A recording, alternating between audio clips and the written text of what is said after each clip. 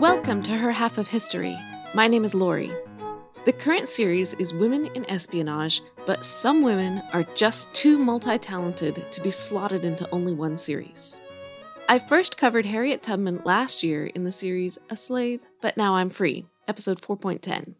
But she was also a spy. She served officially for the Union Army during the American Civil War. Even before that, her efforts to free her family had all the elements of espionage. Fake identities, coded messages, constant danger, the need to travel incognito through enemy territory, and more. So this rebroadcast is episode 8.5, Harriet Tubman, Freedom's Spy. This woman is a superhero. Seriously, when the time machine gets invented and we go back to meet her, I will not be surprised to find out that she secretly wore a shiny spandex suit, because she really is on that level. Most slaves have only a hazy idea about when they were born, and Tubman was no exception. But we know that on March 15, 1822, one Anthony Thompson paid a midwife $2 to help his slave Harriet Green, which is probably the closest thing to a birth certificate we can get. The baby's name at the time was not Harriet, nor Tubman. She was Araminta Ross, commonly known as Minty, and she lived in Dorchester County, Maryland. It was a good place to be born if you have to be born as a slave, because Dorchester County butts up against Delaware. In Delaware, slavery was technically legal, but not widespread. It was also a mere 120 miles away from the Pennsylvania state line, and that was free country. Minty's father was Ben Ross, also a slave in the same household, which included between 13 and 40 slaves in total, depending on the exact year and whether the small children were counted. This was no huge plantation with clear segregation between house slaves and field slaves. These people knew each other, black and white, and depending on the needs of the family at the time, slaves might be set to work in the house or in the fields, or frequently simply hired out to others in the community. This hiring out custom was hard on a slave's family life because there was no guarantee of how far away it would be, or for how long, or with what kind of treatment. By the age of 5, Tubman was in charge of her younger siblings while her mother worked elsewhere. She remembered it fondly, but as a modern parent, can you imagine leaving a 5-year-old as the woman in charge? What Tubman didn't do at age 5 was learn to read or write. She would remain illiterate for the rest of her life. But far worse than any of that was the constant threat of sale. She had older siblings she never met because they were sold south before she was born. She had 2 older sisters that she did remember. She said later that for many years she never closed her eyes, that she did not imagine she saw the horsemen coming and heard the screams of women and children as they were dragged away to a far worse slavery than they were enduring there.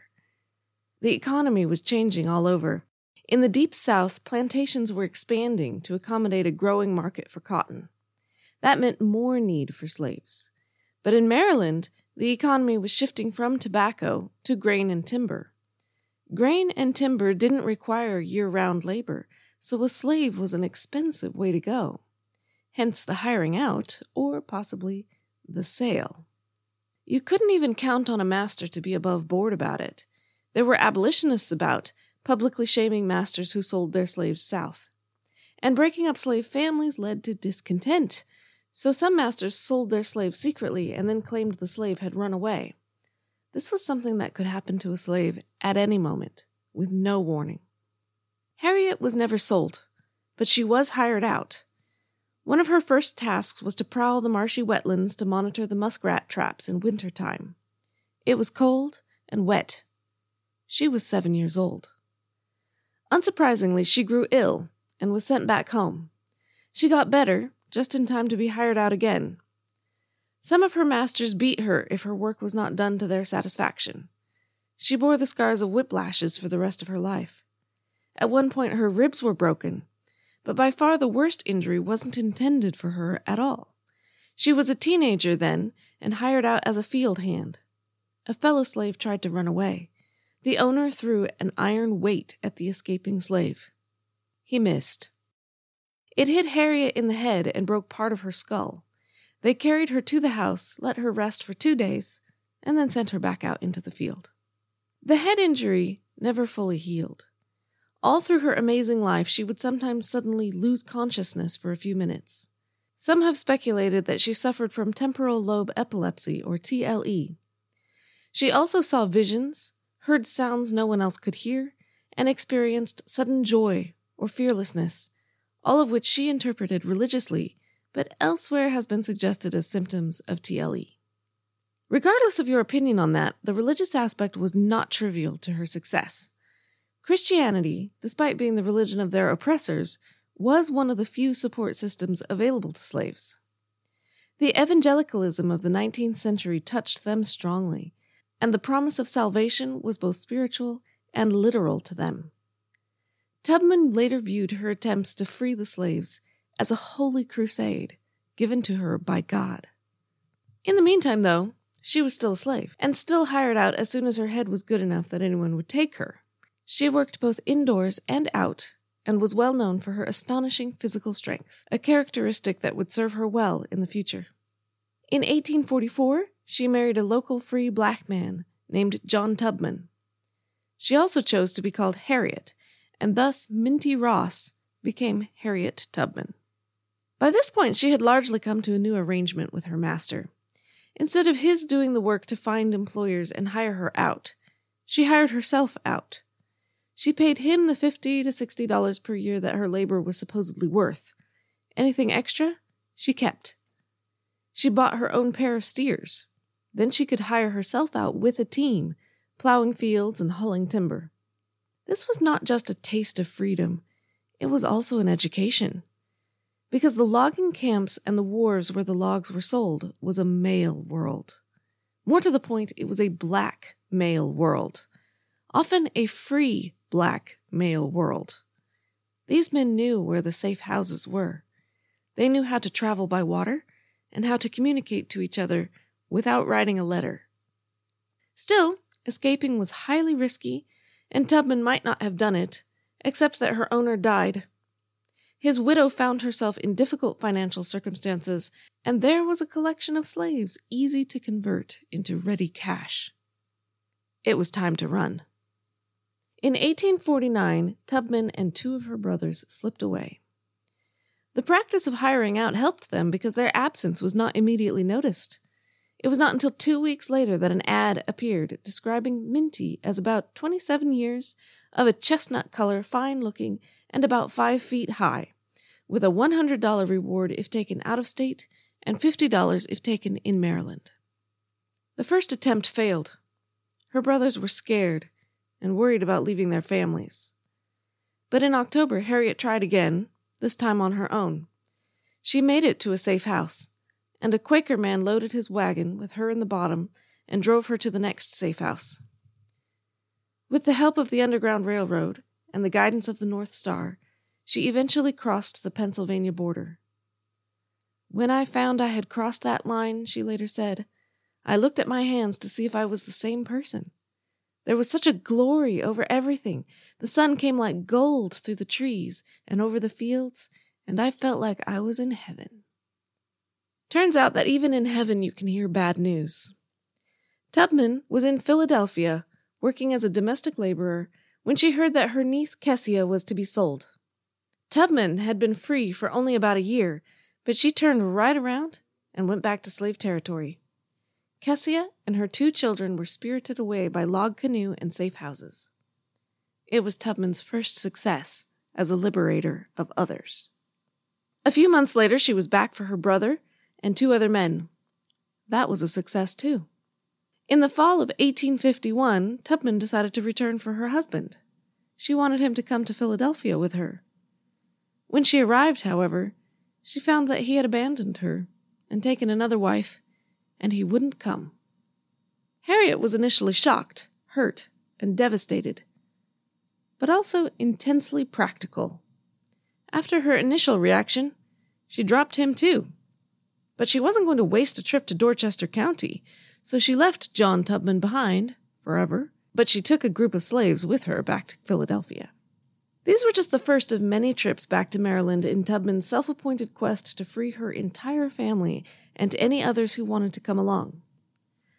Her life has been sensationalized and fictionalized to the point that it is difficult to find good hard numbers, but the estimates I'm going to go with are 75 slaves freed across 13 trips. In addition, she gave instructions to some 50 other fugitive slaves, many of whom did make it to Pennsylvania. How did she do it? Well, unfortunately, she never wrote an autobiography, so we will never know all the details. But we can piece together some of her methods from statements she made to interviewers later in life. We know she navigated by the North Star. We know she made use of safe houses owned by free blacks and also sympathetic whites. She preferred to do her raiding in winter because the nights were long then and they could travel by cover of darkness. She preferred the escapes to happen on Saturday nights because newspapers didn't print on Sundays, so no reward notice could be published until Monday. We know she paid free blacks to follow slave catchers and tear down the notices they put up. We know the topology of Maryland was helpful. All the swamps, marshes, creeks, and inlets provided many hiding places. We know that she was a master of disguising herself.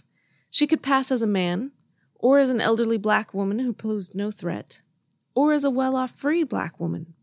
She could make silly banter with white folks and attract their attention while her group passed behind them. She could also pull herself along the ground with her arms, deceiving some into believing that it was only some animal that had passed by in the night. She also used spirituals and religious imagery to send coded messages. A letter which ended that her brothers should be watchful unto prayer, and when the good old ship of Zion comes along, to be ready to step aboard. Of course, that meant she was on her way, be ready to come. She might also sing to a group in hiding to let them know what was going on. The song Go Down Moses could tell slaves to get moving. The chorus goes like this: Go down, Moses, way down in Egypt's land. Tell old Pharaoh, let my people go. Ostensibly, of course, it's about the children of Israel leaving bondage in Egypt, but the parallels to slavery in the South were obvious, especially when you realize that Moses was Tubman's code name. Some have even speculated that the song was specifically written about her, or possibly by her, but there's no hard evidence for any of that. There may have been other spirituals as well. It has been suggested that steal away, steal away, steal away to Jesus was a direct instruction, as in steal away right now. Or another direct instruction might have been, wade in the water, God is gonna trouble the waters, which might have meant dogs are on the way, cover your scent. While we know from her own testimony that she and other slaves did use spirituals in code that way, it is often hard to be sure exactly which ones or what they meant or who by. Finally, Tubman herself believed that she was led by God, and she trusted him. She prayed, and she followed where inspiration led. On one occasion, she found herself in a train with one of her former masters.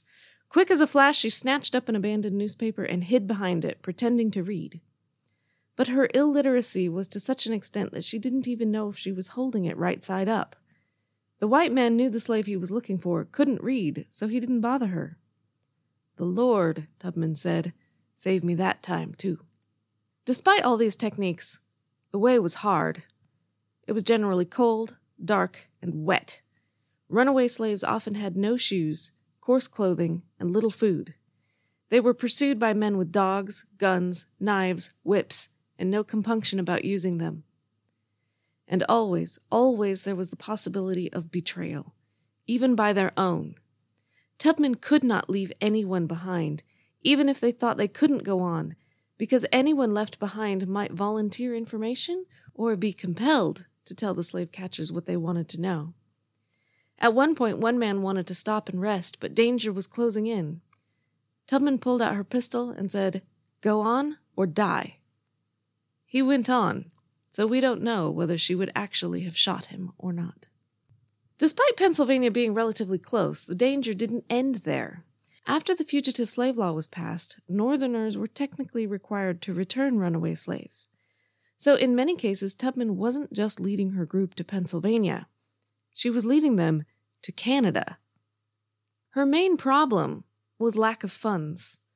Obviously, she was not earning money while she was on these expeditions, and it's not like she commanded an enormous salary as a domestic servant in Philadelphia. The abolitionist movement grew to know her, and they funded her much of the time, calling her Moses. She wasn't shy about asking for money. Once she parked herself in the New York anti-slavery office and refused to leave until they gave her enough to head down and rescue her aging parents. When she was earning wages, she hoarded the money carefully, and soon she was on the lecture circuit in New England speaking about her experiences and collecting money.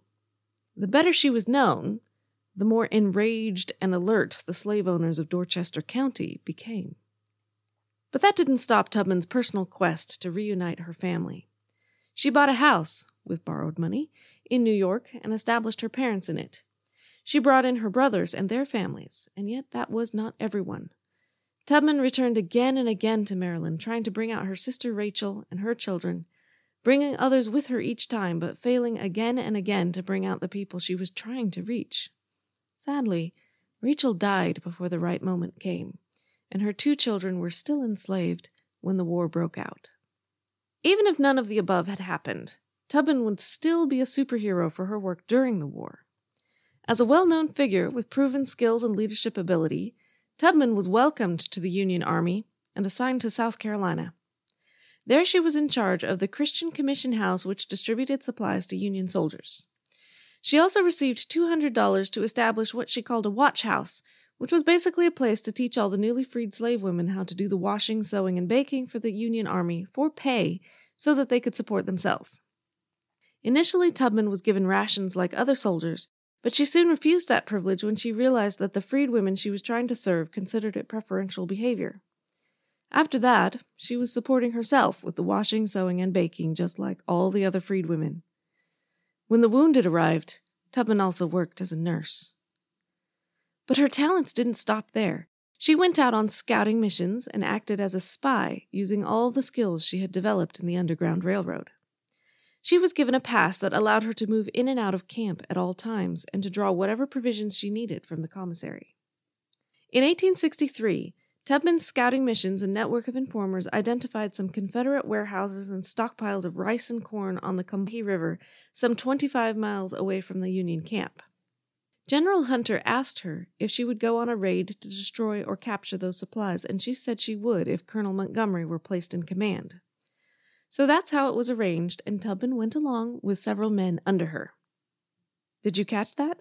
She now has men placed under her command. Sadly, my source does not specify whether these were white or black soldiers, but either way, she is widely credited, both then and now, with being the first woman to plan and execute an armed expedition during the Civil War. In my combing through the accounts, I am actually finding it difficult to tell how much planning and execution was hers rather than Montgomery's, but there is no doubt that she was there, and her intelligence was crucial. Sneaking up the river in the dark, 3 gunboats with 300 men moved slowly upriver, dodging the torpedoes, whose location Tubman knew, and heading for the plantations, whose location Tubman also knew. They set fire to the buildings and confiscated huge amounts of rice, corn, cotton, horses, and other animals. They broke sluice gates to flood the fields, killing the growing crop, and set the slaves free. Men, women, and children streamed to the boats, carrying blankets, pigs, chickens, and pails of food still steaming. It was like the children of Israel coming out of Egypt, Tubman said. The problem was getting 730 additional people and all their possessions safely onto 3 gunboats. The slaves were clinging to the outside of the boat, desperate not to be left behind. Sinking under the additional weight was not going to help anyone. Montgomery asked Tubman to calm her people down. And here Tubman says an interesting thing. They wasn't my people, any more than they was his. Only we was all Negroes, 'cause I didn't know any more about them than he did. Sometimes with the distance of time and space, we tend to lump groups of people together as if they were all the same. I certainly would have assumed that Tubman, as an escaped slave, was very much like these very recently escaped slaves. But that's not how she felt about it. Her people were those of Dorchester County, Maryland, which she knew very well. But these people had relationships she didn't know and experiences she hadn't shared. They even spoke a different dialect. Tubman and these people stared at each other for a couple of minutes while she wondered what to say. And then she decided not to say anything. Instead, she sang to them. Soon, people on the banks joined her, clapping their hands and shouting, "Glory!" And the evacuation restarted, with people lining up to board the boat one at a time. They spent a crowded night on board, enduring a violent storm, but in the morning the sun shone, and they pulled into the Union camp, and they were free. The northern newspapers waxed rapturously about the daring raid, the thousands of dollars worth of supplies destroyed and confiscated, the 100 or so able-bodied black men who immediately joined up as new Union soldiers, and most especially the daring black heroine who had led the charge. The Charleston Mercury ignored the black heroine and reported the episode as certainly a very mortifying circumstance. For the rest of the war, Tubman would move seamlessly between an amazing variety of roles: cook, laundress, teacher, spy, scout, provisions master, nurse, fundraiser. It does not appear that she ever stopped moving, and it's astonishing to remember that she had health problems of her own the whole time. It's also astonishing to realize that the Union paid her very little for her services. She mostly supported herself through all of this, and when the war was over, they denied her a pension. This was partly racism. Black soldiers were paid considerably less than white soldiers. But it was also sexism. When Tubman finally did collect a pension in 1895, 30 years after the war was over, it wasn't even for her own services. No, it was the widow's pension for the service of her second husband, Nelson Davis. The New York Congressman Sereno E. Payne, at least, was on her side, calling the $8 per month widow's pension inadequate. Under his prodding, the government finally agreed in 1899 that she was worthy of an additional $12 a month for her nursing services. Her services as spy and scout were never paid for at all. Winning that fight, or at least winning it earlier, would have meant a great deal to Tubman, not just for the recognition, but also for the money itself. Her post-war years were no longer about abolition, but that didn't mean she was sitting around relaxing. She had a constant stream of people staying on her New York property, whether she herself was there or not. Her mother and father were increasingly frail, and various other family members and people in need lived there too. Food sometimes ran short. To raise money, she and her second husband ran a brickmaking operation on the property. She also hired herself out as a domestic worker. Despite the need to support herself and her family, Tubman was a long way from done with activism. She went to D.C. to argue for better hospitals for black soldiers. She had her own Rosa Parks moment when she was ordered to move to the smoking car of a train because of her skin color. She refused, and was forcibly put there by 3 men working together. She ran fairs to generate funds to help the freedmen, many of whom were in terrible need. She spoke at women's suffrage events. She established a home to care for aging black people. If she were anybody else, all this would be the story. It's incredible. But as it is, it all feels like an afterthought to her Underground Railroad and Civil War work. In 1911, Harriet Tubman was finally forced to enter her own Harriet Tubman Home Incorporated. She was 91 years old, and she was penniless. She died 2 years later, on March 10, 1913. The community put up a marker on her grave in which they quoted words she had said in 1896 after Susan B. Anthony led her to the podium to address a largely white crowd of suffragists. "I was the conductor on the Underground Railroad for 8 years, and I can say what most conductors can't say. I never ran my train off the track, and I never lost a passenger." My major source for this episode was Kate Clifford Larson's biography, Bound for the Promised Land. The original broadcast of this did not include a transcript because I wasn't doing those yet, but now I am, and you can find that at the website herhalfofhistory.com, along with pictures and more sources. You can find me on Facebook as Her Half of History or on Twitter as @her_half. Reviews and comments are always welcome. Next week, we will get to the woman who inspired this whole series on spies. That's Elizabeth Van Lew, a genteel and wealthy Southern lady with a heart of iron. Don't miss it. Thanks.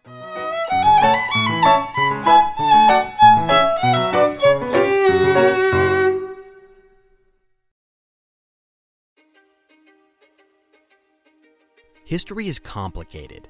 The story of human progress is long, messy, and riddled with controversies big and small. On Conflicted, we dive headfirst into history's most infamous events and contentious figures. We try and untangle the good from the bad, the fact from the fiction, and the monsters from the misunderstood. Was Genghis Khan a murderous butcher or a civic pioneer? Did the Allied powers go too far in firebombing the German city of Dresden at the twilight of World War II?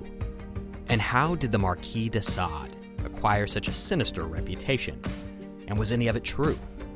These are just a few of the tough questions we wrestle with and investigate on Conflicted. So if you love history or just enjoy a good story, please join me, your host, Zach Cornwell, for a fascinating new topic each and every month. Conflicted, a history podcast, is available on Spotify, Apple, or wherever else you get your podcasts. I hope to see you soon.